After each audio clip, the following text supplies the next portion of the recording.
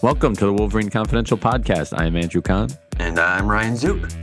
Both Michigan basketball teams lost high-profile games on Thursday night. We discuss what went wrong and the implications.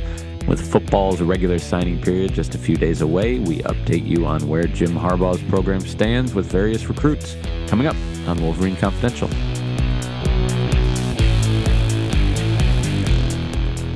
All right, Ryan, good to be with you here Friday morning, January 27th. Both basketball teams played last night.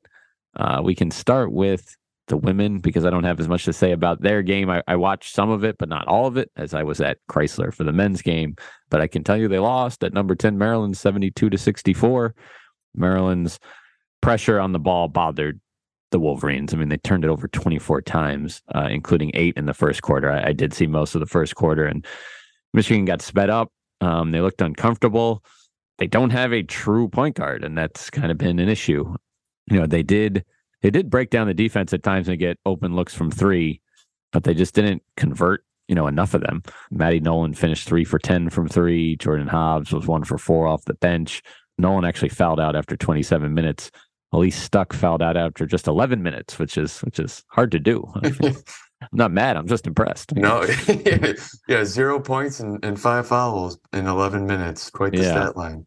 So, Maryland had 18 turnovers, so it was, I guess, a sloppy game overall. But, yeah, this one was going to be a tough one, on the road against the team you swept last year that you knew was hungry to get some revenge. It's why, made, the failure to protect home court against Indiana earlier in the week, that much tougher. They stay on the road. They visit Minnesota on Sunday. Minnesota is 2-7 in the Big Ten with both of those wins coming against Penn State. Michigan now 6-4 in the Big Ten, kind of fading in that conference race. When you got a couple teams at the top with only one loss and a couple others in front of them too. Yeah, the path to like a Big Ten regular season title here seems daunting. But Michigan's still in play for good seed in the NCAA tournament and the chance to host. The men, it's not so much. Same old story, right? Had some good moments, some good spurts, and was able to compete against the top team, but in the end, it didn't help their win-loss record at all, and still failed to get that first marquee win of the season. Exactly.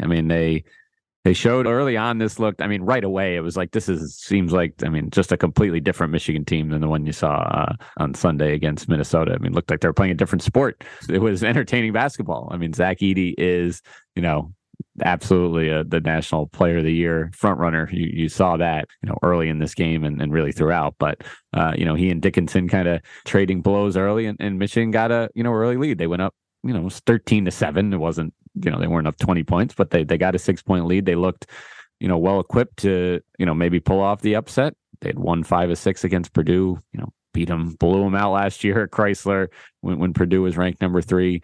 You thought maybe, okay, they can find that magic again. And then a 15-0 run for Purdue later in the first half builds the lead to double digits. And Michigan was, playing from behind sort of the rest of the night, just little things throughout. Cost them the game. Yeah, and no Jet Howard, too. It was obviously costly because you're relying on more guys to play bigger minutes. And I don't know if they're really ready for that at this point in their careers and in the season. No, it's a great point. It wasn't so much even about Joey Baker moving into the starting lineup because, he did okay. It's then Baker isn't the guy coming off the bench. Now, someone else is coming in for him, and those minutes weren't necessarily, productive ones for Michigan. Last night, I think it was 23-9, maybe the bench points, Purdue versus Michigan. So that was certainly a factor because, Dickinson and Edey kind of neutralized each other as far as their stats. But yeah, it was some of the other guys that Michigan couldn't contain. And at this point, I feel like Hunter Dickinson is becoming a broken record after every game saying, you know what, we're a good team. Like we're not coming out with wins, but we're a good team. I'm like, at some point, good teams got to come up with a big win at some point and start to build that momentum and build off certain performances and show that they can improve and come out with better results. And at this point, we're just not seeing it with this team. Absolutely. It's not hard to see him saying this, even, the season being over. And it's like, they're about 500 in the Big Ten. And you're like, we're better than this. We're better than our record showed. But some point you are exactly what your record is. That's really all that matters. They keep score, and there's a winner and a loser, and it's been Michigan about half the time, and the other team the other half. Yeah, so you're not wrong. I mean, he has been saying a lot of the same things. I believe that he believes it. I don't think he's just trying to like speak a good team into existence. I think they point to those close losses, but yeah, I mean, I think it's worth pointing out like the Iowa game. They blew it. All right. They were up 7 late and, gave up that 4-point play and ended up losing in overtime. The only other one, I mean, the Virginia game, they lose by 2. They did have, possession with a chance to tie or win it at the end. The shot never made it to the rim, but, that was closer to like a buzzer loss in a sense. But, the others, they were close, a couple of possessions here or there, but they weren't, they didn't have any like truly heartbreaking, buzzer beater losses. So they're maybe not quite as close as they'd think. But yeah, it's interesting here. I mean, like at least they have some, good or bad, they have some opportunities for some quad 1 and quad 2 wins coming up, which can improve their resume. But if they continue to lose, then it's like, well, then your record continues to get worse. And once you hit like the 500 mark and it gets to be February, it's going to be a tough hill to climb. Right. Especially when you just didn't do enough in the non-conference. But yeah, that was, Purdue number 1 in the country. That was the most, marquee game they're going to have. But like, from the net perspective, the kind of sorting tool for the NCAA tournament committee, a quad 1 win, a team that's in the top 75, that's all they need to be, if you're playing them on the road, and, top 30 if you're playing them at home, and, it goes down the line for quad 2 and so on. And, the Big Ten is loaded with teams there. I mean, currently, after Purdue, you've got Rutgers and Indiana 2021, Ohio State and Illinois 27 and 28, Maryland, Michigan State, Iowa, Northwestern, all there in the 38 to 44 range, Penn State at 60, Wisconsin 70. So like those are all teams in the top 75 as far as, if you get them on the road, it'd be a quad 1. Notice I hadn't said Michigan yet. They're next at 74. There's only 2 teams in the Big Ten worse than them. That's crazy. Yeah, in the net. So, Juwan Howard recently saying, we're in second place in the Big Ten, which is no longer even, factually true. They're not, as far as just their resume, it's far worse. I don't know. I mean, there's probably a different debate, whether Michigan as a program and its fans should like rightfully expect to be at the top of the Big Ten like every single year. That's like a different discussion, but this year, they're not. And it is interesting how Juwan Howard has been kind of, laying into the injury. We've been playing the injury card lately. Been saying that's, what's the difference between the successful teams you've been a part of and this one? What is this team missing? And he's like, good health. And I don't know. I guess everyone's open to, you can interpret that however you want. They lost their starting point guard, early in the season for the year, Jalen Llewellyn. That's for sure. And then last night they were without Jett Howard. No one else that's regularly in the rotation has missed any games. So I don't know. It's tough. He mentions, Jace Howard or Yusuf Kayat. Like those are guys that even when fully healthy, sometimes got 0 minutes in the game. So it's hard to really say that them being unavailable has been a major factor, or if he points to, kind of minor ailments for Terrence Williams or Kobe Buffkin, like they didn't miss any time. They were out there. So it's hard to kind of decipher that, but that's where Michigan stands. And they've got opportunities. I mean, Penn State now on the road and Northwestern back-to-back games. Yeah. Chances for wins. But again, it's like they have these chances, but are they gonna capitalize on enough of them? Because they didn't really do enough in the non-conference to, make up for a mediocre Big Ten record. So we shall see. We said we've got some recruiting to talk about. The early signing period starts Wednesday. Yeah, what do we need to know? Why is this such an important time? Yeah, I mean, like you said, the signing period is coming up, but more importantly, it's a big stretch here for future recruiting too. I know Michigan's hosted their first of 2 junior days last weekend, and they have another one coming up this weekend too, getting a bunch of 2024 prospects on campus for unofficial visits. And I mean, it's still very early in that cycle, but these early visits are very important in building those relationships, showing off what the campus has to offer, what they have to offer academically, NIL presentations.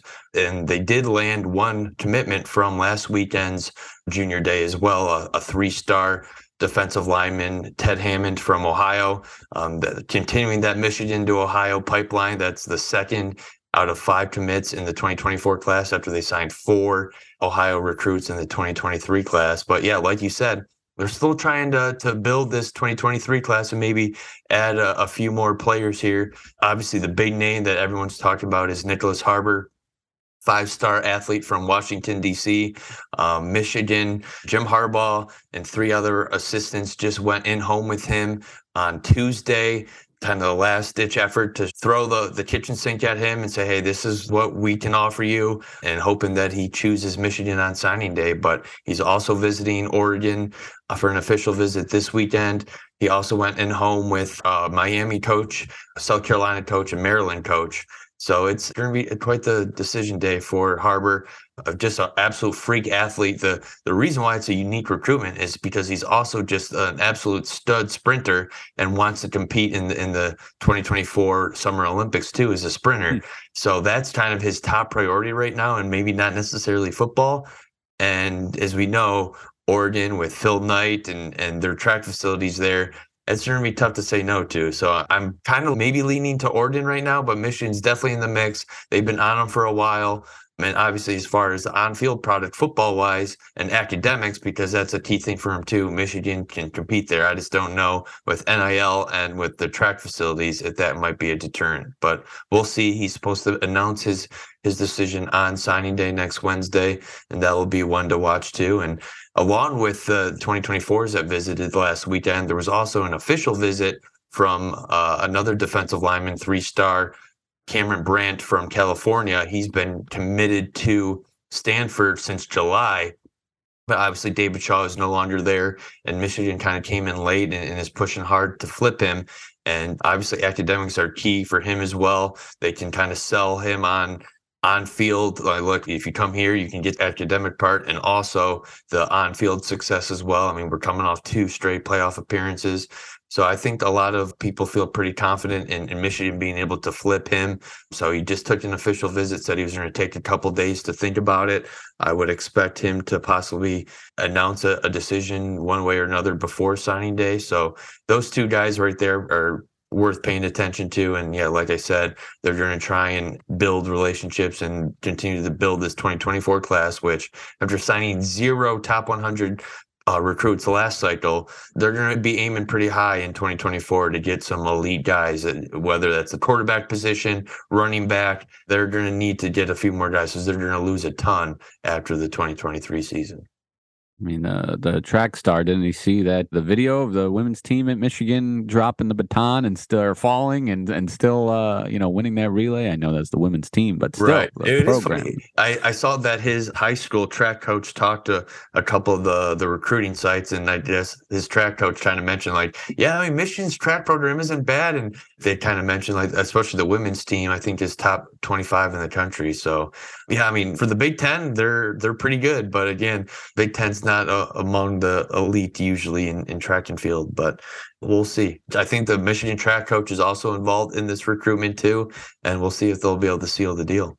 So, we talked about, last year, how Harbaugh's NFL flirtation, may have affected recruiting or how it affected recruiting. You had another, that was a storyline again, earlier this month. Now it maybe didn't drag on as long as it did last year, but what effects have you seen, or kind of how has he handled being back in Michigan and not in the NFL right, as far as his recruiting approach? Yeah, I mean, the stuff that he tells us in the media about no man knows his future and all that stuff, and he's not like that with recruits, it doesn't sound like. I had a conversation with the Michigan Insider's Bryce Marriage this week, who talked to a lot of recruits and parents that were in town for the visit. And I guess, I mean, he was pretty upfront about where Michigan stands as far as the NCAA allegations and his future. And I guess he brought up an analogy about being a tree and basically said, like, these NFL rumors and the NCAA investigation, all that stuff is, and the analogy was, you have to stand tall, and there's always going to be people at the bottom trying to chop you down, and you have to stand tall and face adversity. And there's always going to be people looking to knock you down when you're successful. So it sounds like the recruits and parents are pretty receptive to that. I guess he answered a lot of questions about his future, and like, if he's going to be suspended at all or what might come from these allegations. So it resulted in one commit so far. We'll see if they continue to build that heading into winter and spring practices. Yeah. So what's the key that people need to know here between now and Wednesday, or anything to look for? Could there be any surprises or anything like that on actual signing day? Yeah, I mean, I really think the only two things for the 2023 class that are really worth paying attention to is Nicholas Harbor and Cameron Brandt. But yeah, I mean, the 2024 class, they need to get some headliners early to help build people around them. Like that never happened in 2023. And as you can see, they were kind of just piecing it together last minute and weren't able to get any really high level elite guys. Whether it's Jaden Davis or some other guys in the 2024 class, they're going to need to get some top guys to build around. So these early visits are a start. Getting them back for an official visit in the fall is another step. And then obviously getting them to commit and close is what Michigan has struggled with. And that's what they'll be trying to reverse here moving forward. Absolutely. All right. Well, stay tuned for continued coverage of signing day on MLive.com/Wolverines. Thanks for listening.